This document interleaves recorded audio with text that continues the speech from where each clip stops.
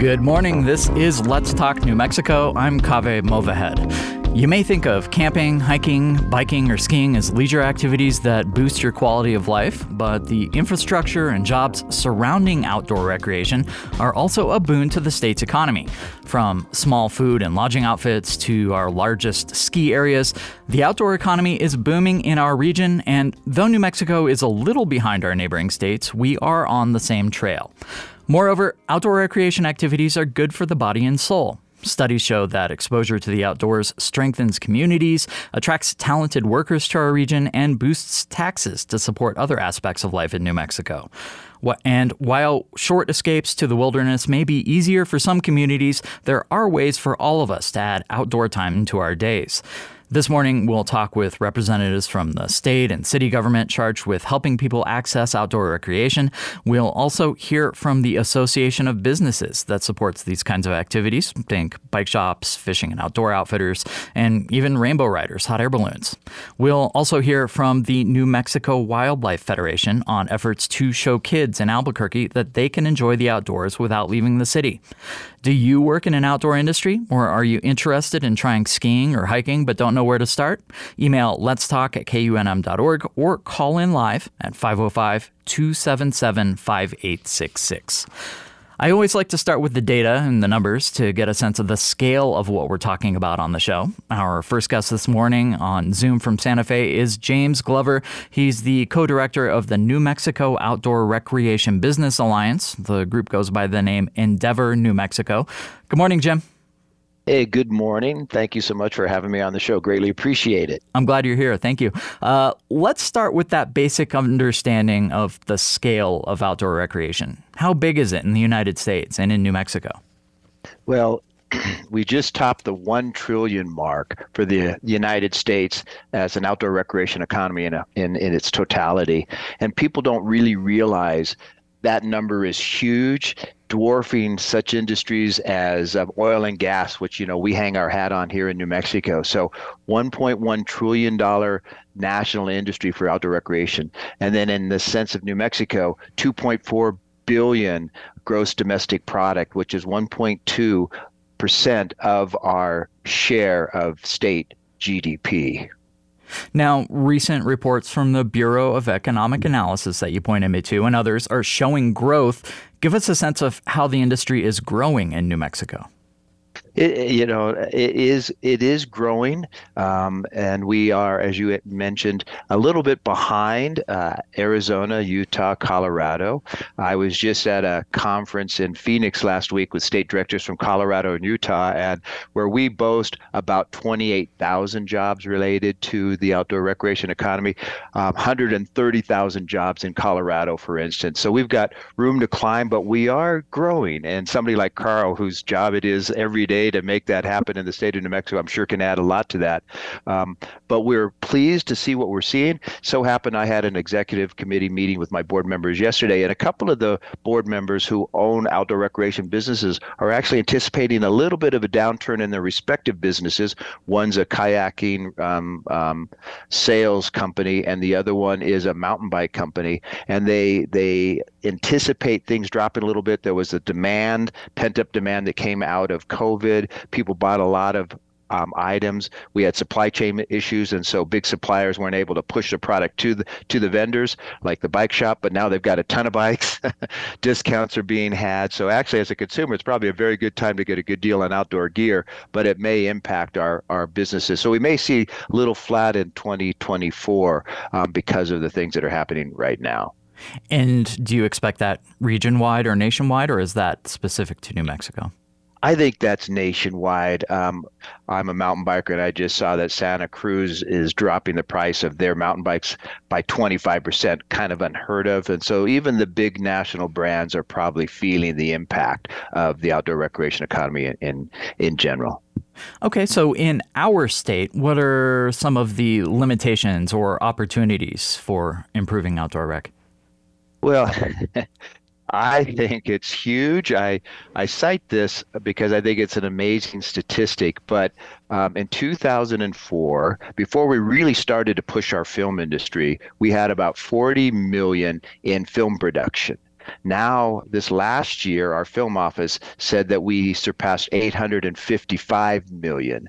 And so it shows that when our state decides to really push a sector, it can make things happen. So I believe that we are, and all these people in the room, I'm sure in the interview right now will agree, we're at that tipping point. Our state legislators are really doing a lot. I have the opportunity to work with even the smallest communities in New Mexico, and all of them are paying attention to the opportunities associated with outdoor recreation. So it's exciting to see that mayors, city councilors, commissioners are on board. It's going to take a while. That film industry number I talked about was a 20-year growth, but we're going to get there. We have the amenities that we can really exploit moving forward. And what does that dedication look like? Is it something more? Is it investment? Is it just proclaiming that this is what we do now? I think it's a combination because one, if you don't make outdoor recreation a priority as a community, it's not going to go anywhere. You also have need a champion driving it. But there's now dollars available, and Carl can really get into that from the State Outdoor Recreation Division. There's now dollars available both from state and federal that are helping to drive the development of infrastructure, getting our underserved kids outdoors, supporting the businesses in New Mexico. So it is that tipping point, and I'm excited to see where we're going to be in a few years. And we're definitely catching up to the other states that neighbor us. Okay, well, Colorado and Utah, for instance, are destinations for outdoor adventure, while New Mexico maybe isn't quite at that same level. What are the benefits of being an outdoor destination? Well, I'll cite this example. I was at a coffee shop here in Santa Fe coming out with my cup of coffee in my hand, and I saw a pickup truck with a couple of mountain bikes hanging off the back with Colorado plates. There was a couple of young guys there drinking their coffee, and I said, "Hey, guys, what's up?" "Oh, we're here to ride mountain biking." And I said, "Why are you here? You've got amazing trails in Colorado." And they turned to me and they said, "Hey, dude, they're crowded." And so what we have is the opportunity to get out in places, and I ride with a group of guys on the weekends here in Santa Fe. We might ride for a couple of hours, maybe 10, 12, 14 miles. We don't see a soul. And so I think one of the things that we have is capacity. Of course, we have to deal with that growth. We don't want to be a Moab in the future per se, but we have the opportunity to really take and leverage our resources throughout our state in every corner. Okay, so the crowds are definitely maybe a downside to being the destination city. You know, I'm also thinking about traffic and other downsides of tourism, like commodification of culture. Maybe that's not quite so apparent in the outdoor industries. How is the outdoor industry thinking about or planning for those sorts of detriments as we grow and expand in New Mexico? Well, I think we've been exposed to what might happen when you have high demand, like Moab, and even Taos is starting to experience that. And what's nice is that all of the state leaders, as well as the executive directors from outdoor business alliances like mine, we actually met a couple of months ago in North Carolina at a conference, to first time ever, 35 of us chatting about how do we address these issues. And so what's really happening from a national level is sharing of best practices. And that is sort of unheard of in other industries, but all of us, you know, we wear our flannel shirts, we drink craft beers, we sit around and we discuss this, and there's a real strong effort to support each other's elements, even though we might be competitive trying to get a company to be in our state versus some other state, but we really are working together nationally and at the state level. Our partnership with the Outdoor Recreation Division is strong, and so it is just the time to be sort of identifying those issues. The other thing I wanted to quickly share is that there's a toolkit that's been created by the Outdoor Recreation Roundtable, a National Association of Associations, and they put together 15 best practices that they've identified that a community needs to follow to build a thriving outdoor recreation economy. So if a community is serious, and things that you're talking about, some of those issues with capacity and visitation issues and so forth, they're addressed in there, citing how one should follow procedures and process to make sure that as you build this economy, you're doing it the right way.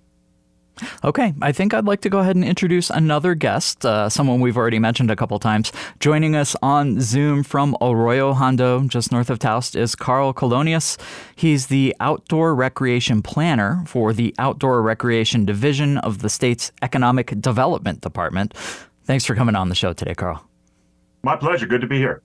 Carl, I promise we'll switch to talking about some of the good work on the state's doing soon, but I want to dig a little deeper here on whether there's a tension between growth for the sake of business development from our tourism and growth in outdoor recreation for our own residents. Yeah, I think the idea that the Outdoor Recreation Division approaches that question, we really look at what communities are asking for. So we respond to San Juan County, Farmington, Socorro, Las Cruces, Santa Fe, Taos, Cimarron.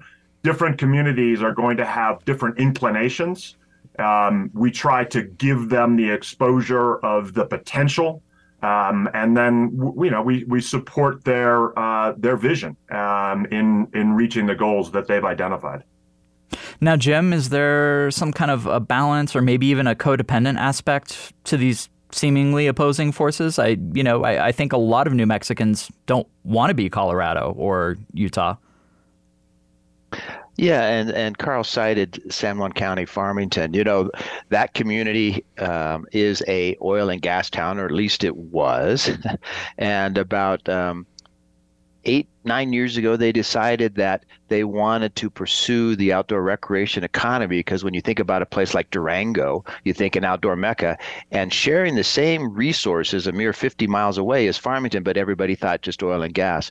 So they've created the Outdoor Recreation Industry Initiative, brought San Juan County, Aztec, Bloomfield, Farmington, and others together to talk collectively about how to move the needle the right way. And initially, people up in the San Juan area, hey, we're oil and gas, we don't need this.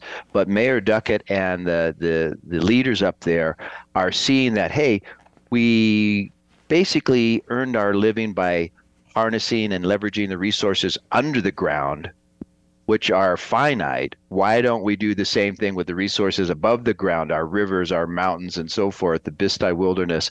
And so they're balancing it by trying to make sure the community's involved, their partners are involved. They've even passed a tax in a fiscally conservative area to generate money to support the initiative as well. So they're doing it in the right way through their Convention and Visitors Bureau, bringing people in, but they're also paying attention to the jobs and careers side. They took an old building down by the Animas River that was just basically sitting there rusting away, and converted that into a incubator, if you will, for outdoor recreation businesses. And they now have 2 businesses in there, a rafting company started by 2 school teachers at Piedra Vista High School, as well as Bear Automotive, which is a company that's doing the chassis for OHVs and also guides tours out on the mesas. And so they're looking at the job creation side of it as well. So it's a balance between getting people to visit and getting people outdoors in our own community, but also making sure that there's job opportunities for the youth and the people that live in our community. And your organization, Endeavor New Mexico, chose to put your offices in Farmington. I suppose that was probably a calculated choice. Well, I'll actually tell you a little backstory on that. I was a consultant working with Farmington to help build that initiative, and I pitched the idea, hey, Farmington, you're seeing the benefits of this. I think we need this throughout the state. So believe it or not, the city of Farmington paid my consultancy to do the behind-the-curtains work for 1.5 years to create the foundational elements for the launch of Endeavor New Mexico, the state's Outdoor Recreation Business Alliance. So Farmington so believed in this initiative statewide that they funded us, and then we because of that, are now based in Farmington, New Mexico. Okay, I'm sorry to pause now, but we have to take a quick break. This is Let's Talk New Mexico on 89.9 KUNM. I'm Kaveh Movahed. We're taking your calls about outdoor recreation. Call us at 505-277-5866. We'll be right back. UNM Children's Hospital offers 40 different children's services, including emergency, neurology, cancer care, and behavioral health, delivered by a pediatric care team dedicated entirely to New Mexico's children. UNM Health, proud to support KUNM. Plants of the Southwest supports KUNM, offering native and drought-tolerant plants and seeds for over 45 years. In Santa Fe at 3095 Agua Fria and in Albuquerque on 4th Street, 2 blocks north of Osuna. PlantsOftheSouthwest.com. Each week, New Dimensions explores the social, political, scientific, environmental, and spiritual frontiers with some of today's foremost social innovators, thinkers, scientists, and creative artists. Hello, I'm Trevi Johnson, the author of Fierce Consciousness. Next time on New Dimensions, I'll be talking about surviving tough challenges, both personal and planetary. Saturday mornings at 6 on KUNM. Welcome back to Let's Talk New Mexico. I'm Kaveh Movahed. Email comments to letstalk@kunm.org. On next week's show, we'll check in with local journalists on the biggest and most interesting stories of 2023. Watch our webpage for details. Today, though, we're talking about outdoor recreation in New Mexico. We have Jim Glover, the co-director of Endeavor New Mexico, on Zoom with us. And we also have Carl Colonius, the outdoor rec planner from the New Mexico Outdoor Recreation Division. That's in the Economic Development Department. Carl, I want to circle back to you. Let's get to some of that good work the Outdoor Recreation Division is doing. What's your mission there?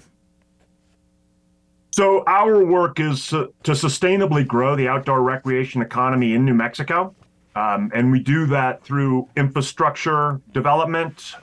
We do that through targeting disenfranchised communities to make sure that they see the opportunity to play in the outdoors. And we do that through branding. We really want to identify the communities that are interested as a destination for outdoor recreation. But really, I approach this work as community livability.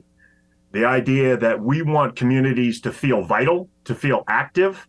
You hear the phrase trails close to where people live and work quite a lot. That's something I wave that flag. Think about you for the new year. You make a commitment to get healthy, to get in shape, and so you pay for that gym membership. A month goes by, your participation declines a little bit. We know that if we build trails that are, kind of close to where people are, they're going to use those trails. So it's like taking that gym to the people. We want to make sure that we have the appropriate infrastructure that's in scale with what our needs are. And that our communities at large in New Mexico have the opportunity and the availability to play in the outdoors safely. Okay, well, what kinds of projects are you working on, or what have you finished that you can tell us about? So we've got a few different grant programs that we operationalize. We have the Trail Plus program, that's our largest grant program. That's about helping communities and regions plan recreational infrastructure and then actually build that out. Last fiscal year, we put $7 million into New Mexico communities for those programs. That included everything from trail maintenance in the Gila Wilderness to trail construction along an arroyo in Santa Fe. Those projects are consistently in need. There's not a dedicated, consistent recreation infrastructure that communities have access to. So that fund is vital to making sure that the infrastructure that we want is built out and maintained well. We also have the Outdoor Equity Fund grant, which is an opportunity for communities to recruit non-traditional or disenfranchised populations that might not see themselves in an outdoor recreation setting. And we put about $3 million into those programs last year to schools and nonprofits that work with young people to take them climbing, backpacking, skiing, whitewater rafting, giving those kids the opportunity to participate in those programs, and then, kind of turning that into a lifelong passion. And we're going to hear from one of those recipients a little bit later on the show. We do have a guest representing one of those programs. We have a couple callers. I want to go ahead and get one in. Zach from Albuquerque, go ahead. Hi, good morning. Yeah, Zach Parsons. I'm the Deputy Director for Recreation for the USDA Forest Service here in the southwestern region. And I hope everyone's excited about the recent storm we're getting this morning, delivering some much-needed snow to northern New Mexico. And I hope everyone's planning to take advantage of the opportunity to get out over the holidays and snowshoe, cross-country ski, or take some turns at our ski areas, many of which are operated under permit on National Forest Service lands. So just wanted to take a moment to recognize the importance of New Mexico public lands as the sustainable natural resource that supports our outdoor recreation economy and makes it possible. So we talked about some economic numbers this earlier on the call. I wanted to highlight New Mexico is number ninth out of our 50 states in terms of public land. 47% in New Mexico is public land. And incidentally, we're 46th in population density. So plenty of room to roam out there and get out and enjoy your outdoors. A third of the state is federally managed, with about 9.4 million acres under Forest Service management. And finally, I just wanted to highlight a recent achievement on the Forest Service side. This week, we released our Enchantment Pass. That's good at any New Mexico Forest Service site where a day use fee is collected. So it's a great alternative at $40 for those who may be interested in maximizing your local opportunities for outdoor recreation. You may not want to invest the $80 for the interagency pass. We're also encouraging volunteerism to make access more equitable. We're offering free passes to those folks who volunteer for just a total of 24 hours. And finally, they make a great stocking stuffer. Thank you, Zach. Thanks for calling. We appreciate that. Zach from the U.S. Forest Service. Carl, Zach talked a lot about public lands. I'm wondering, do most of your projects that are state funded through the Outdoor Recreation Division, is it mostly on public land or entirely on public land? It's not entirely on public lands. We do a lot of programming, obviously, with half of the states as public lands, and recognizing that federal land management agencies are not seeing the funding that they need in order to work on their on the land that they're responsible for. We know that the U.S. Forest Service, for example, has a strategy called Sustainable Trails. That means that each ranger district, each forest is looking for partners in the community to help them take care of, to steward their recreational assets, their trailheads, their trails. That strategy is an acknowledgement that they don't have the resources to manage those resources from within their own budgets. So yeah, a lot of our dollars go to the partnership between a nonprofit or a user group or a municipality that has a relationship with public lands directly next to them. Now, Zach also started his call by acknowledging the snow and rain that many of us are seeing today. Of course, we can't always count on that. Does climate change play into either project planning or what kinds of projects are pitched or funded? Yeah, we actually ask that in all of our proposals. How are they addressing sustainability? The idea that we want to create a more resilient landscape. And I actually would suggest the idea that trails are a conservation mechanism.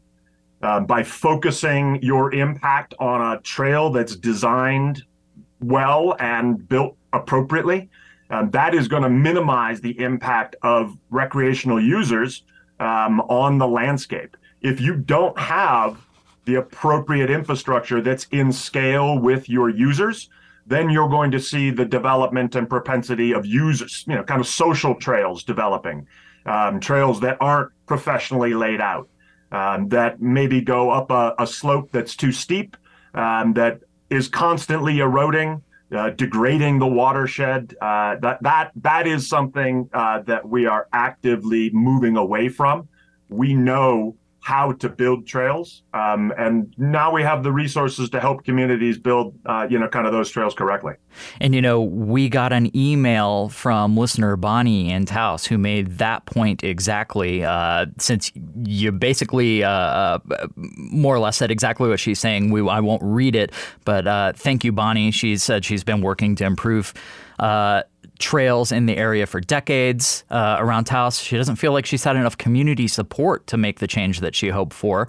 Carl, you said community support really matters in these kinds of development projects. Is there also input from on high, or really does it come down to what the community wants? Well, we know that there are communities that are actively looking for more recreational opportunities. We need to balance that with what the impacts on the land are, with what the impacts on the cultural, assets that are throughout New Mexico. We don't want to create any damage through the development of this work, and so we look very carefully at that. But as going back to looking at appropriate design, the scale of programming, and oftentimes people get nervous when they look at a proposal and they see all these lines on a topo map, and it makes them nervous. But that usually is, kind of the idea that we want these projects to be phased out. We want to show the big picture. This is what the end result will be. That end result might be 20 years down the road. Trails are not constructed overnight. Okay, let's bring in another caller. We have Becky from Albuquerque on the line. Go ahead. Hi, I'm Becky, and I love this discussion. I think it's so important. We're at such a moment with the possibility of really improving our stewardship of our amazing resources, not just on a personal, individual level, but on a big scale, and simultaneously increasing some of our financial opportunities for economic growth in the recreational area as a state. So it's super exciting, and I hope we can grab that moment. One thing I'm noticing, or I've been considering for some time, is there's an inherent conflict that we have between the cattle industry and boating industry specifically, because while we have wild and scenic rivers like the Gila and the Chama that are really well preserved and cared for and accessible to boaters, and the Rio Grande is accessible to boaters, because of the way our cattle industry works, which impacts, ownership along our riparian areas, all our smaller waterways and our waterways that don't have wild and scenic designations are they have barbed wire running back and forth across them. They're fenced. The riparian areas and the riverbanks are owned through private ownership in so many cases. And this is really different than a lot of states that have, their rivers and waterways accessible more to the public and not through private ownership. So I'm sure the world will come at me and correct me if I'm wrong, but the way I understand it is in most of our areas where there's any type of cattle industry, a lot of times the property lines actually run along the river, actually in the bank of the river, like the property line might be the riverbed. And then as a result, you and your neighbor, the river is between you, but, they need access to the water part of the time for their cattle, so they bring the fence across, and then you want access to the water part of the time for your cattle, so you bring the fence across on the next stretch of river. And so anyway, it creates a conflict. I think it's not great for our rivers to have cattle back and forth, doing their business in the waterway, but it's just a conflict. Okay. And I just wanted to bring that up. Thank you, Becky. I do know this is an ongoing fight. The state attorney general recently filed a lawsuit against some people, I believe, in the Las Vegas area, Pecos River, who were trying to restrict access to the public. Carl, is this an issue that's big? Is it going on statewide? River access and land access? It's probably its own conversation, I think, huh? Yeah, for sure. And, Becky illuminated the conflict between, folks interested in river access and, folks running cattle. There's some pretty easy solutions. Think about that barbed wire that keeps cattle from leaving, kind of a specific area. If that barbed wire were replaced with a cable across the river that had PVC pipes hanging down, the cattle are not going to move through that. But a boater or a fisherman can swing through that without, kind of dancing with barbed wire. I don't know if there are any fly fishermen listening, but the idea of trying to wind your way through a barbed wire fence in the middle of moving water while you're carrying a fly rod, or, kind of even more hazardous with a fish on. So there are some, kind of some advances that are out there. And it's a matter of moving, kind of judiciously through the projects and making sure that folks are aware that we don't want to undercut the cattle industry. And the use of grazing on public lands is time honored and recognized. But it's not mutually exclusive to public access to those streams. Okay. I'd also like to suggest maybe, Becky, we can come back to this issue of land and water access on a different show in the new year. I think it deserves an hour of conversation. For now, though, I'd like to continue the conversation of equity in access and accessibility to the outdoors. Let's bring in a new guest. Joining by Zoom from Albuquerque is Sarah Candelaria. She is Deputy Director of the New Mexico Wildlife Federation and was a founder of their youth program called Nature Niños. Thanks for joining us this morning, Sarah. Thanks for having me. I appreciate it. I brought you in now that we're kind of talking about equity because I see the Nature Niños program as one that can help kids get outdoors who might not otherwise because of where they live or how much money their family has. Tell us about the program. Yeah, so the program was founded in 2019, right before COVID. And while a lot of organizations kind of came to a halt during the COVID era, we really dug into our communities. We listened to what families needed and wanted to be able to get time outside in a safe and productive way. And so fast forward, we now have a program that serves all the way from 4 years old up to 18 years old through our Tiny Trees program, some of our youngest kids, to what we call our ITO, which is investigating the outdoors. And then we have strong partnerships with charter schools all across Albuquerque with expansion sites all over the state. And we focus on providing opportunities, holistic opportunities for marginalized youth and families to engage in the outdoors. And so when we're talking about marginalized, we're talking about marginalized in the sense that they don't have that exposure to being outside. Maybe they're nature nervous. Maybe they have too many things that are built into their little bodies or their parents' bodies that are telling them that it's scary to go outside. And we're finding that more and more. We're finding families in Albuquerque that live walking distance of the bosque that have never been because they're scared they might see a snake or they might see a spider. And so we're out there at that very base level ground foundation, building relationships with families and youth at the core of a connection to the outdoors so that they can grow and have a relationship to go skiing and rafting and snowshoeing and all of these fun opportunities. But if they have no exposure to the outdoors, throwing them into a raft and taking them down the Chama is very, very scary. And so we're taking it back a few notches and making sure that they have a healthy, holistic relationship with the outdoors and creating that stewardship component as well as we engage with them. Sarah, I want to hear more about the program. Unfortunately, we have to pause for just a moment. You are listening to Let's Talk New Mexico on 89.9 KUNM. I'm Kaveh Movahed. Stay right there. We'll be right back.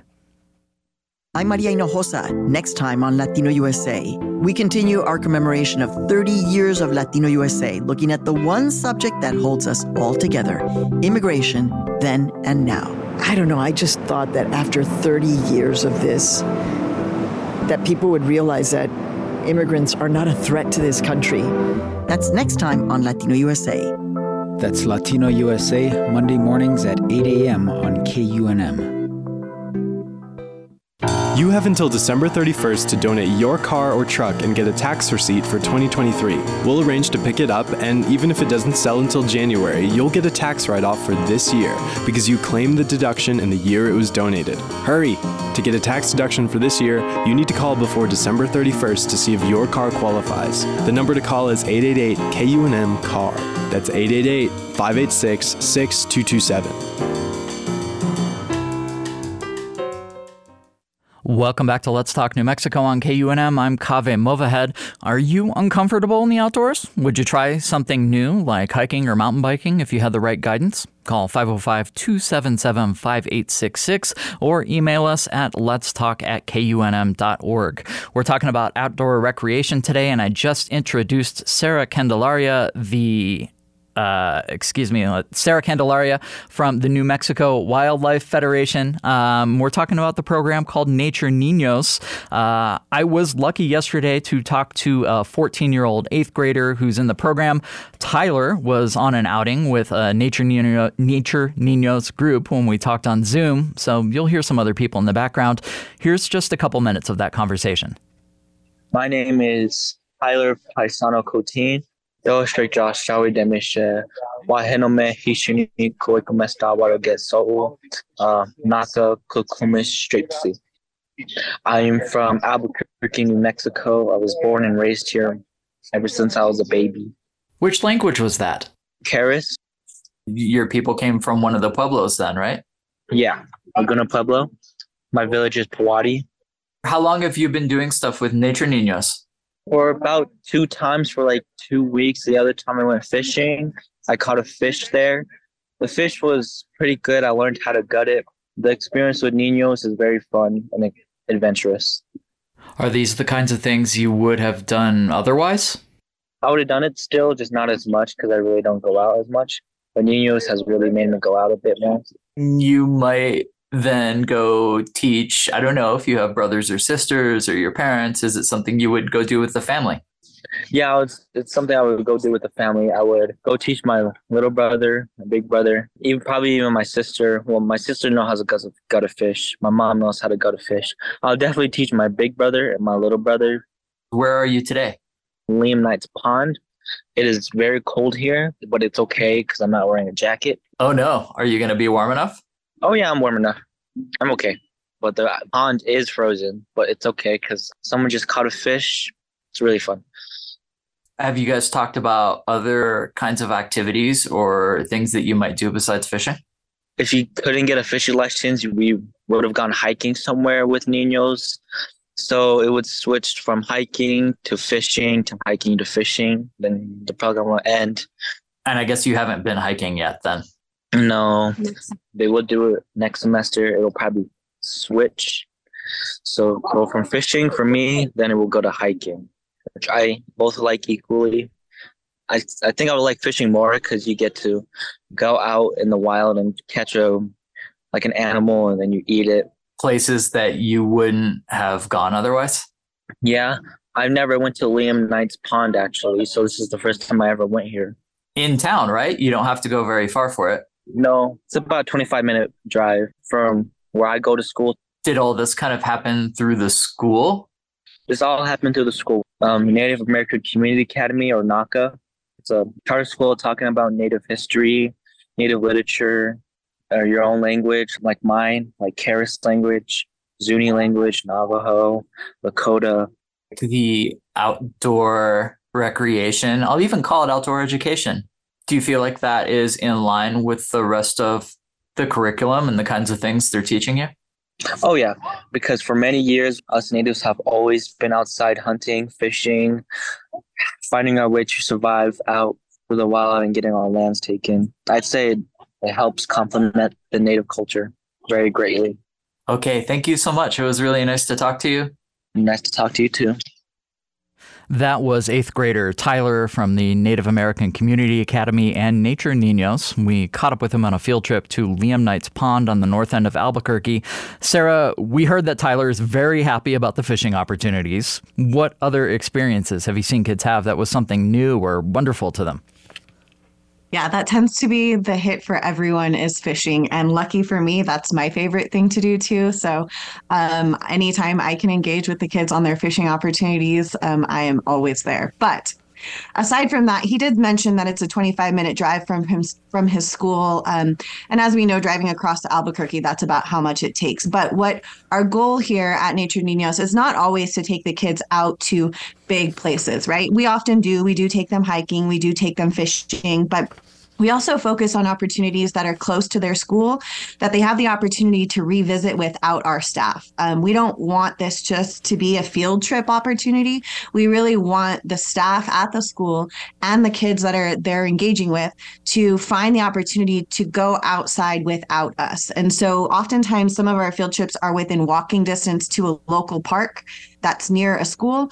And while we're engaging with the youth, we're also doing a train the trainer with the educators as well, so that they have that comfortable sense to be able to move a math lesson outside or take them out for a quick walk after lunch, or any opportunity to have that connection to the outdoors in a more realistic and sustainable way is a core foundation of our program. And have you seen other family members get involved in the outdoors after hearing about their kids' experiences? Yeah, so our programs definitely, although we focus on the youth, we do have a very heavy multi-generational component as well. So all programming that we provide does culminate in some type of opportunity for the families to come along as well. So we offer family day hikes for all of our charter school classes as well. So they can come together on a Saturday and we can get those parents outside as well. We know we can get the buy-in for the kids. They still have that yearning to feel connected. They still want that. And it's often harder to keep that going if we don't get the buy-in from the parents too, and or whatever family dynamic that child comes from, right? So we want to make sure that we're engaging with the entire family to make sure it's a sustainable change in that family dynamic to spend more time outside. Okay, and we have a caller, I think, with a question that's kind of right along these lines. Catherine from Albuquerque. Go ahead. Yes, my name is Catherine, and I've hiked the mountains for a long time, and the question I have, I think it's wonderful to get people out of doors. If they appreciate nature, they fight for nature. But do any of these programs, or do all of these programs, have ways of training people to be good stewards of the land when they're out of doors? Because as I've hiked, I've seen people that don't seem to know anything about the leave no trace ethic. I've seen apple cores, I've seen banana peels, and I've seen orange peels left on trails as I've walked them. Do people know, are you training people on what proper equipment they should take with them? Taking a water bottle up the La Luz isn't going to help you if you encounter snow or rain starts falling. I also am concerned about training people about who has the right of way when you're hiking or you're biking. Too many times I've almost been knocked off a trail by a bicyclist who goes really fast because they don't consider the fact that trail is being shared by hikers. And finally, I'm also concerned about, we get people out of doors, and that's people with dogs. And a lot of them, there's a lot of trails I see where people seem to think that their dogs, the trails are a dog park, and they don't need to pick up their dog's fecal matter. Okay, well, thank you for calling, Catherine. I think those are all valid complaints and concerns. Sarah, I'm wondering, are you teaching proper outdoor etiquette to the kids? Yeah, that's a really fabulous question. So all of our staff are trained in the 7 Leave No Trace principles, and those are core foundations that we build our engagement with on our youth. So before we take any kids outside, we have at least 2 to 3 engagements with those students in their schools or in a more contained space if we're not working directly with a school. And we're teaching all of those things. We're teaching the 7 Leave No Trace principles. We're teaching trail etiquette. We're teaching opportunities for engagement in our communities as well, not just taking from nature, but also giving back to it, right? So we're always encouraging, and we always provide our staff and kids with opportunities to collect trash when they're on the trails as well, and leaving a space better than the way that we found it. And so, yeah, those are, I mean, without getting too in depth, those are things that we do teach. I work with a lot of other nonprofits that are active in the outdoor community, and they're teaching them as well. I think the key issue is we've skipped a few generations. We haven't really dove into how important this is. And so we're kind of backtracking. We're coming all the way back to this younger generation, but we have a lot of catching up to do to really not only reach the younger generation, but their parents and their parents as well, who have kind of forgotten all of these things. And so I really hope as we work towards this that we will start seeing a change. It's just going to take a little bit. And it just takes a lot of teamwork from all the outdoor rec opportunities within our state to really hone in on those key elements. But that was a really great question. Okay, we are a little behind schedule, and we still have another guest to introduce today. So I'm going to skip forward just a little bit, but I hope to come back to you some more, Sarah. I want to bring in our last guest this morning on Zoom from the city of Albuquerque. We have Parks and Recreation Director David Simon. He's been on the show several times. Thanks for coming back again, Dave. You have so much experience in recreation and conservation as the former director of New Mexico State Parks and formerly working with the National Parks Conservation Association and more. But today, we'd like to hear about your efforts in Albuquerque. A lot of our discussion has been focused on recreation in the wilderness, but most of our listeners and most New Mexicans live in cities. What kinds of things is Albuquerque doing to encourage outdoor recreation? Right. Well, good morning, Kaveh, and to your listeners. Yeah, as the largest community in the state, Albuquerque has a tremendously wide diversity of facilities and programs that take advantage of our outdoor recreation opportunities, as well as, the city is a major portal for visitors coming into the state. Certainly not the only way visitors come into New Mexico, but with the largest airport, we are a major entry point for that element of visitation. So, in Albuquerque, I think we have so many programs that range from our 30,000 acres of open space with, dozens of miles of hiking and mountain biking trails and nature exploration opportunities, all the way to the outdoor recreation opportunities that are based on sports and, both individual and team related sports. And it's also good to remember that a huge part of our outdoor recreation opportunity in our state is just connected to the incredible four-season climate that we have that allows us to participate in activities virtually year-round, whether it be, a nature-based activity like hiking, or just playing tennis, pickleball, cycling in all its various forms, and some of the other, kind of sports. So the city has huge outdoor recreation resources, but we also have programs that introduce people of all ages to nature and how to recreate both wisely and responsibly. Most of that information can be found in one way or the other on the city's website at cabq.gov / parks and recreation. And you can find everything from opportunities for tennis and pickleball and mountain biking, all the way to programs in our open space division. And it's all right there. So, I just think we got to remember that this is a huge part of and growing part of our economy. And the city is doing things like we have mountain bike skills clinics where kids can learn how to ride responsibly and safely, and do that up at the Balloon Fiesta Park in our new mountain bike skills education site, and then take those skills out into other areas in the city and around the state. We have family nature clubs, which introduce parents and children to nature and then build their outdoor skills. And our family nature club, we have the next one's coming up on Saturday, December 16th at 10 a.m. at our Open Space Visitor Center, which is a huge locus for kind of outdoor activities. We lead hikes pretty much almost every weekend. There's usually a guided hike of some kind, either from the Open Space Visitor Center or up in the foothills in the Elena Gallegos area. We have nature-based camps. We're doing first family camp-out programs where we literally will take people who have almost no experience in spending the night outdoors and introducing them to how to do that safely and enjoyably with their family. I think parents should look for things like outdoor explorer camps during the summers and during breaks.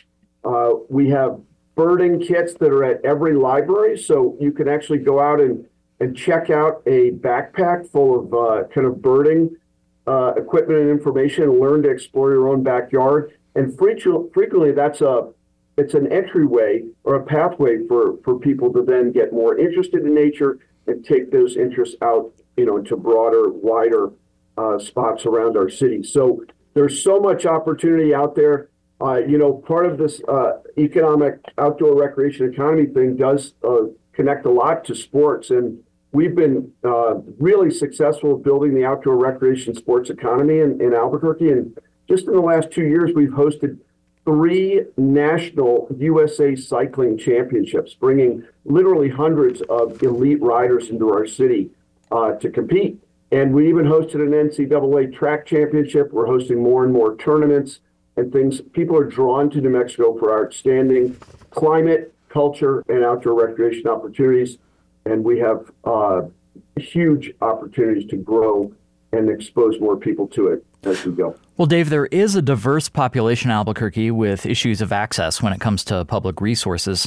How's the city working to ensure people from disadvantaged communities can enjoy the city's outdoor spaces? Well, we have an entire program. It's basically called Neighborhood Open Space that's bringing a lot of these programs into neighborhoods and communities that may not have the direct physical accessibility to nature or to our open space network. Bring a lot of those programs directly into those neighborhoods through the community center programs, through nature festivals that we hold around the city on weekends throughout the year, and in general, using all channels to get to parents and families. And then, I think we just need to get the word out more about what opportunities there are for people to access these programs through our Open Space Visitor Center and through some of other programming. But, it's a great deal of work to do there, Kaveh, on increasing equitable access to nature. And part of that relates to the work Sarah and others do to get to kids throughout their educational journey, starting in pre-K all the way through their high school, hopefully careers and beyond. And also connecting people physically to nature through improving gaps in our public transit system that can really help take people directly to the nature areas and open space network that we have immediately in the city and surrounding areas. Okay, we only have a couple minutes left, but I'm optimistic about time. We have one more caller on the line. Gabe, go ahead. Hi. So I'm a former ski industry employee, and I worked in Colorado for about 10 years. And in my time, I saw the places that I lived become so expensive that the people who worked there could no longer afford to stay if they wanted to do something like have a family. So I'm curious what thoughts people are having around that issue in a place like New Mexico where, homes are relatively expensive in places like certain areas of Albuquerque and Santa Fe and Taos, where the access to specifically skiing is, really that's where it's sort of centralized. So are there thought processes going on, and what mechanisms are people possibly looking at to kind of support those people who create that outdoor culture that we are going to try to commoditize here in Mexico? Thank you, Gabe. Let's go to Jim Glover, the co-director of the Outdoor Recreation Business Association. We have about 20 seconds. Yeah, they're actually, it's on people's radar. I was going to toss it back to Carl because he might even be funding certain projects that are addressing that. But it is a concern. We know that certain places, Jackson Hole, for instance, is just become a place where the workers can't afford it. So it is on everybody's radar. Specifically, don't have time to address all the things we're doing, but people are paying attention to that. Okay, we need another hour as usual. We've reached the end of this show. Thanks to everyone who called or emailed us, and a big thank you to our guests, Jim Glover, Sarah Candelaria, Carl Colonius, and Dave Simon. We'll have today's audio up on our website soon so you can share or listen again. You can also get the Let's Talk New Mexico podcast podcast on Apple Podcasts and Spotify. Next week, we'll talk to some journalists from around the state about the most interesting and important news stories of 2023. Our engineer today is Marino Spencer. Mia Casas handled the phones, and Megan Kamrick produced the show. I'm Kaveh Movahed for Let's Talk New Mexico on 89.9 KUNM.